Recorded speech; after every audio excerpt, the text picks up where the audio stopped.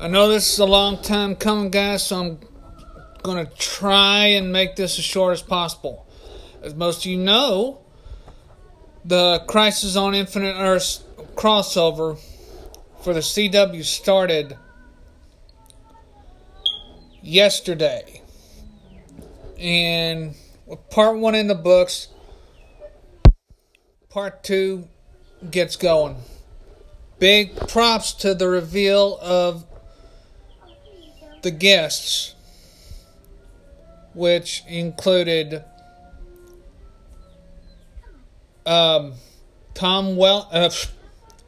Wall from the '89 Batman movie, and original Robin himself, Burt Ward. Stay tuned to part 2 tonight to find out who else makes an appearance. Did I forget to mention that you got to see a brief appearance of the Teen Titans from the DC Universe streaming service?